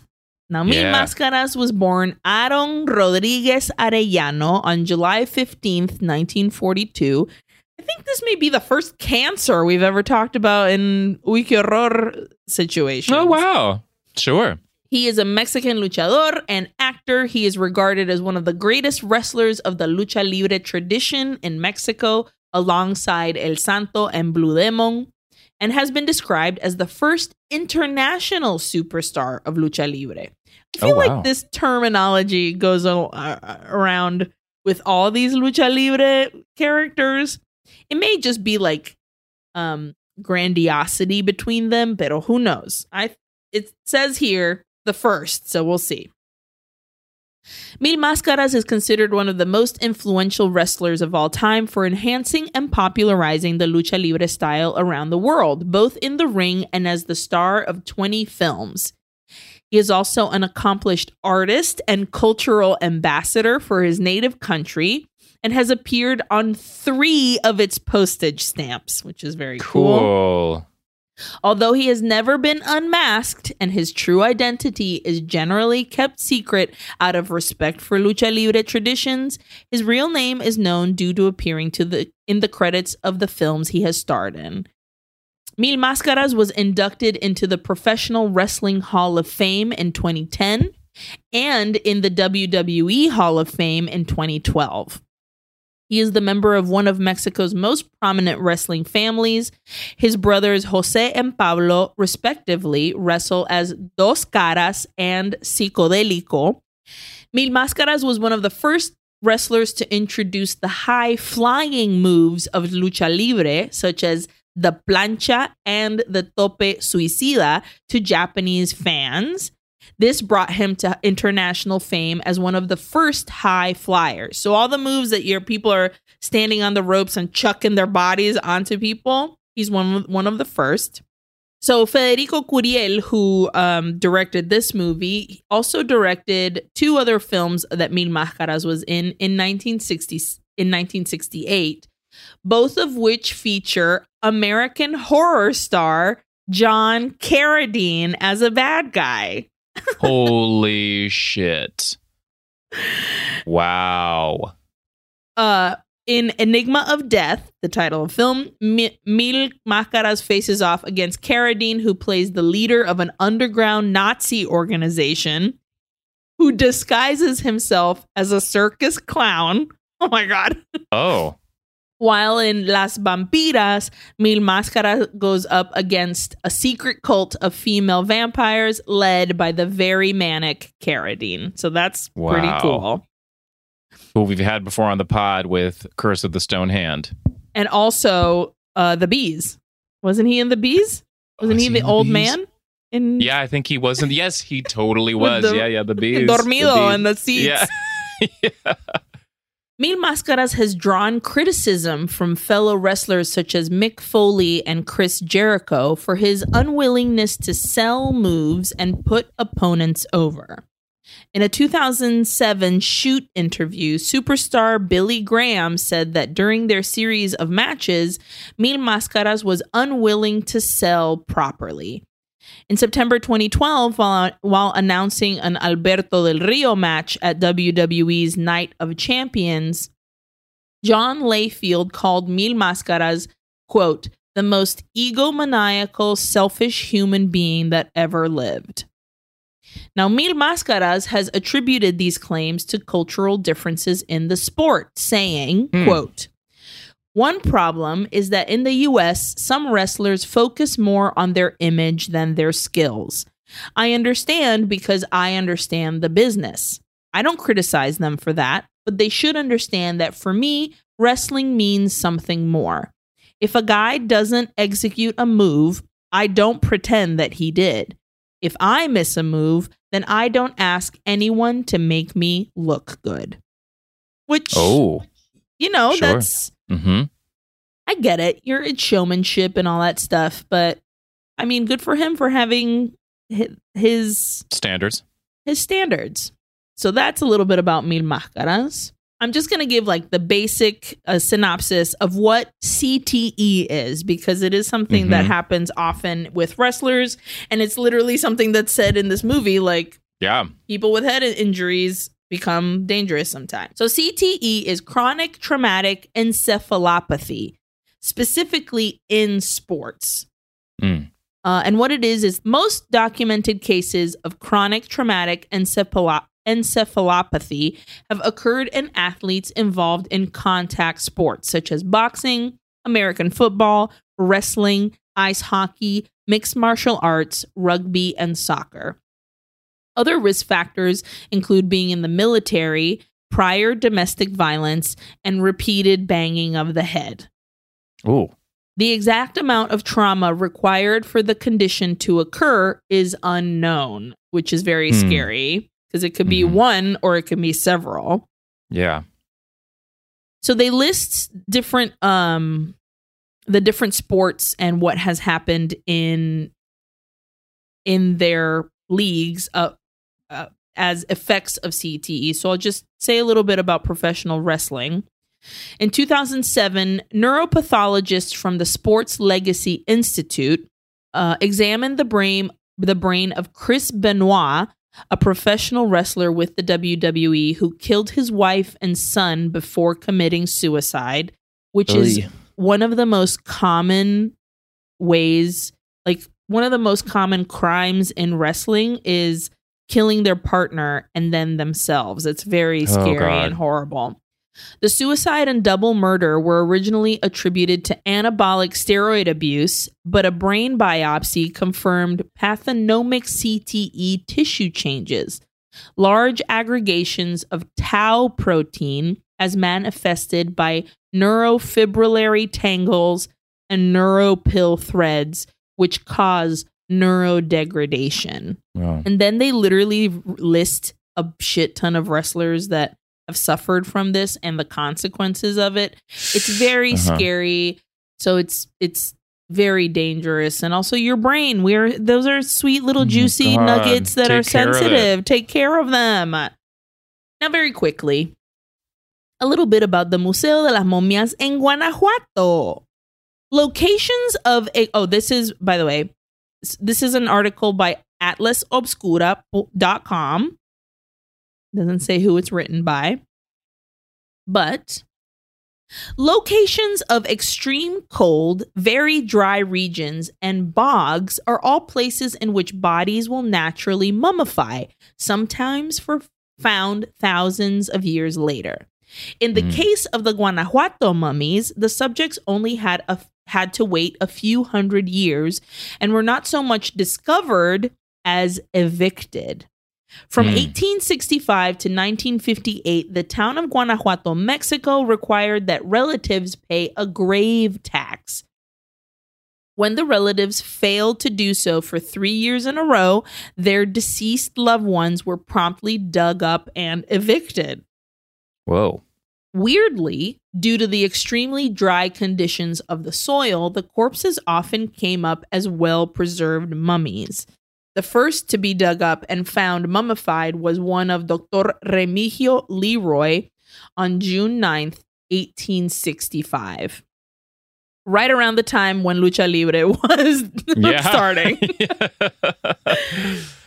The cemetery kept these strange mummified corpses underground in an ossuary, actually under the cemetery grounds itself, in case the relatives came around with the money wanting a reburial.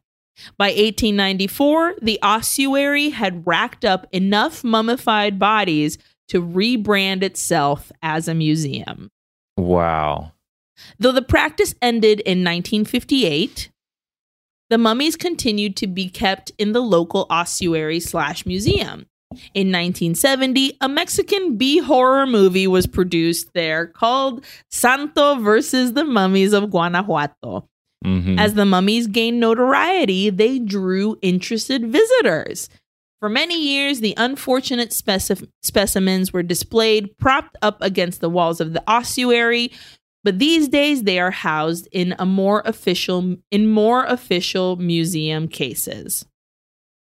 Perhaps the most shocking to visitors are the pregnant mummy and the shrunken child mummies, including the world's smallest mummy, which is no bigger than a loaf of bread.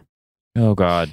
It is still unknown what quality of the soil or the environment of this particular cemetery produces so many natural mummies, and the mystery has given way to many superstitions about them. A common local belief is that the mummification is divine punishment for acts committed while alive. Oh. And I haven't done this in a really long time, but I went to TripAdvisor to see what the fuck people were saying about el Museo de Momias of Guanajuato. So, someone from Toronto says, fascinating and macabre. Gruesome but memorable museum of well-preserved mummies. This is not a place for the faint of heart, which Pinguino said at the beginning. Nevertheless, it is a unique collection and contains mummies of adults, children, and infants. Infants. And incense. Mary L. gave it 1 out of 5 stars because be careful, lots of tourist traps in the area. The place is nice and it's an interesting museum. The problem I had was with the tour operators that are on the premises. These are scams, so be careful. The private tours are not what they promise, especially be careful. Especially be careful for Transportes Turísticos Linares. They abandoned us 20 minutes out of town. Wow. Oh, dear. That's horrible. And just because I'm on TripAdvisor, let's just see what people have to say about Hotel Real de Minas, Guanajuato. Which is a place you can actually stay, everybody. It's still there. You absolutely can. It says here it's 3 out of 5 in TripAdvisor. The sign, which you see in the movie that says Hotel Real de Minas, it's still there and it looks great. The very first review in this TripAdvisor says, by Travel Money Mama, says the Waldorf Astoria Cabo does not like women. Ma'am, you're in the wrong hotel. The Waldorf Astoria Cabo. Honey, you're in Guanajuato. What are you doing? You are in the wrong page, girl. You fool. Travel Money Mama. Get it together. Figure it out, honey. Also, staying at you're going to complain about the Waldorf Astoria girl? Wow. Okay. So, Alberta Jack 007 says, 3 out of 5, good hotel. There are many good points about this hotel. It is in a good location, has awesome staff, is clean and well kept, has hot water, spacious rooms, parking, and good Wi-Fi. The biggest negative is the beds. They are the traditional Mexico double and are very hard. What the fuck is a traditional Mexican double? I have no idea. But everybody else loves the pool. Perfect for me. Gloomy room and a way out of town. Well, sorry, Robin. Perfect for me. Gloomy room. Yeah. Those are 2 separate ones. Sorry. So mostly everybody had a great experience and great service. So take yourself out. Get a night at the Real de Minas, Guanajuato. Listen, and then, if we ever go to Guanajuato, we're staying at the Hotel Real de Minas. One of the things that they say is the landmarks that are close by are the Alhóndiga de Granaditas, the Basilica of Our Lady of Guanajuato, and it's all a great place to stay while visiting. So there you go. And honestly, the pictures of the pool are fucking dope. So nice. Yeah, love a good pool. Yeah. And that's the end of my trivia. There was so much. I'm so sorry, everybody. No, that's great. Listen, there was a lot to get into with this movie, but totally. How about I ask you some questions? Yeah. Eileen, were you scared? No, as usual, but I don't think I need to be scared with these guys. I can appreciate the goofy spooks that are in here. Agreed. No, Santo movies are not scary, everybody. They're fun, but they're not scary. Yeah. What was your best scare? There were 2. When Pinguino looks up and sees Satan looking down at him, I was like, uy, that's not cool. Mm-hmm. And then that momia that jumps out at fucking La Pobre Alicia, that was pretty spooky too. That was mine. Because I actually jumped a little bit with that when that mummy popped out. I was not expecting that. Who was your favorite character? Pinguino. I loved him. I was sad when he was gone. But honestly, everybody in this movie really delivers. They're all very likable and sweet. And but Pinguino in particular was really great. Agreed. Mine was also Pinguino. Loved him. What was your best line? From Pinguino, él rendía culto al Señor de las Tinieblas. Ooh, I love that. Yeah. Mine is also a Pinguino line. It should have been that one, but mine was foolish. It was una copa para gente grande. Which I was like, you tell him. You tell that bartender. Love that. What was your best death? I'm going to give it to Alicia. Alicia, I think we see the full, like everybody is like, you'll see them approaching or like it'll fade out while they're screaming. Pero Alicia, we see her get like her neck broken and then chucked off the landing. Yeah. Dang. And we also have time to get to know her and to like her before they kill her off, which I was like, damn, you just killed Alicia. I couldn't believe it. So, I was really surprised at Alicia and Pinguino. Those were very surprising kills. Agreed. Mine was also Alicia. I was just like, okay, brutal. Yeah. Did you learn anything about the culture? Honestly, yes. Even at the beginning when that nerd is like, by the way, the mummies aren't... By the way. The mummies aren't whatever.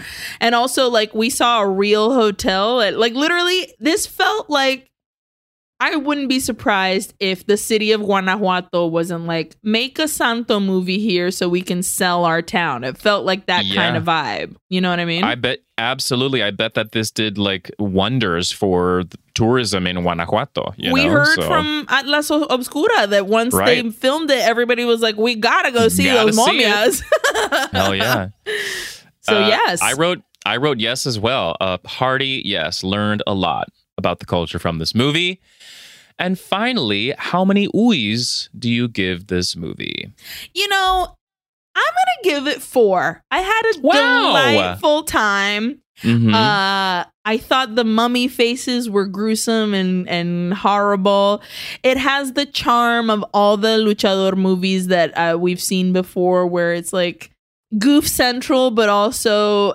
I don't know. There's something about the 70s-ness of it all, the Mexico-ness of it all that really tugs at my heartstrings. And I think, and I don't think we have enough mummy movies out there. So I appreciate the mummy-ness of it all. And especially that it's so specific to Mexico mummies. You know what I mean? Yes. I love that. Absolutely. Yeah. And like, I really wish this could have somehow, nerds out there, find a way to refurbish, to fix, to I don't know, smooth out like any of the things, clean it up, make it look beautiful again so that we can like see Guanajuato and see these outfits and see these everything and the sound too. Fix it up. Nerds, do it. And you know, I have a soft spot for the wrestling stuff. So to me, it was a 4. Iwa? Great. I gave it 3.5, which I think usually with the Santo movies, I'm like out of due respect, 3.5 usually. Sure. I had a fun time. I'm not gonna lie, like as a non-wrestler dude, I zone out during the fights because they're so long, and I'm like, who is who? Who's hitting who? It's just like I like honestly when I watched this movie last night for the first time, I dozed off for a second during one of the fights because I was like, oh my God, this is so long and it's just the same thing over because I just don't know. I just don't know wrestling shit.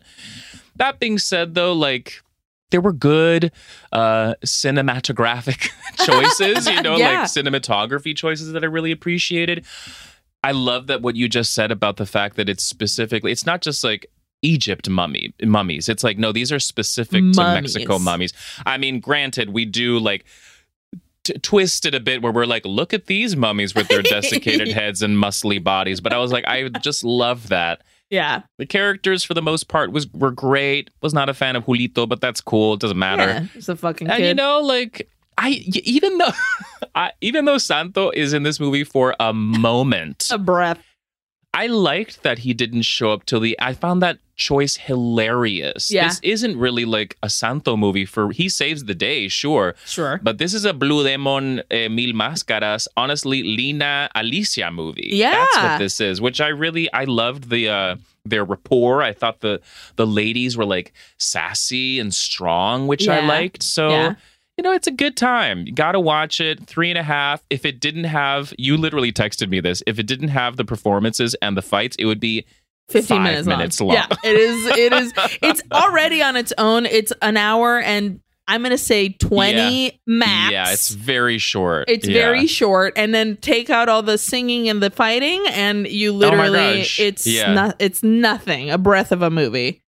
And the last thing I'll say is that I'm pretty sure I've been to this museum with the Momias de Guanajuato. No and it just way! Unlocked it because I used to live in Mexico back in not for a very long time, but back in the day. And just traveling around with my parents, I'm pretty sure I went to this museum. So it just unlocked a little memory that I had kind of forgotten about. So I was waiting for my dad to call me today and so that I could ask him if we had ever been to this. Because I don't really recall, but those motherfuckers. It was a long time ago. But my mom and dad used to drag me around Mexico. They fucking loved Mexico. So I wouldn't be surprised if you and I cross paths in front of a fucking mummy, bro. So much road tripping around Mexico just to see the different towns and stuff. I think that this was a museum I actually stopped at as a kid, which is crazy. Well, what a lovely time visiting Guanajuato, but, it's time to keep driving because we have to go to Guadalajara to another fight, guys. Yeah, listen, fucking Mil Máscaras, he got me hungry. He's like, filete, churrasco, paella, ensalada roquefort. De todo. Let's go. Let's go eat Mil Máscaras this lunch. Thank you so much for being here with us. We hope you enjoyed the long-awaited Momias de Guanajuato. Thank you for subscribing and rating and reviewing wherever you listen en cualquier plataforma. Make sure to follow our redes sociales at Uy Que Horror on Instagram and Twitter. You can find all of our movies on our Linktree, linktr.ee/Uy Que Horror. I don't think we'll need a full-on thesis paper or anything from this film, but if you have any fun other tips and tricks and things you know about Las Momias de Guanajuato, send us an email at uyquehorror@gmail.com. Thank you to Sonoro for being the museum that holds our very fit but desiccated heads. You can follow them on their redes sociales at Sonoro Podcast on Instagram and Twitter. And Johnny, if I were to fight an army of the undead, I would throw you many different masks because I feel like you'll be the Mil Máscaras to my Blue Demon. 100%. Anytime. We're not cool enough to be El Santo, I think. Either of us. Unfortunately not. But I love that, I can just change my outfit if I choose. True Gemini. Can't decide. And as a real Taurus, I love to have the same thing all the time. I fucking love you, dude. I fucking love you too. And we'll see you guys en la próxima semana. Adiós. Adiós. Uy Que Horror es una producción de Sonoro. Produced by Jonathan Atkinson and Eileen Clark. Edición y mezcla, Karina Riverol. Escuche Uy Que Horror en cualquier plataforma donde escuchen podcasts. Subscribe, rate, and review. Adiós. Adiós. Sonoro. If you own a vehicle with less than 200,000 miles and have an auto warranty about to expire or no warranty coverage at all, listen up. CarShield has a low-cost month-to-month vehicle protection plan that covers more parts than ever. Visit carshield.com/audio to find out how you could pay almost nothing for covered auto repairs. Drivers who activate this vehicle protection today will also receive free roadside assistance, free towing, and car rental options at no additional cost. Get your free quote today at carshield.com/audio. That's carshield.com/audio.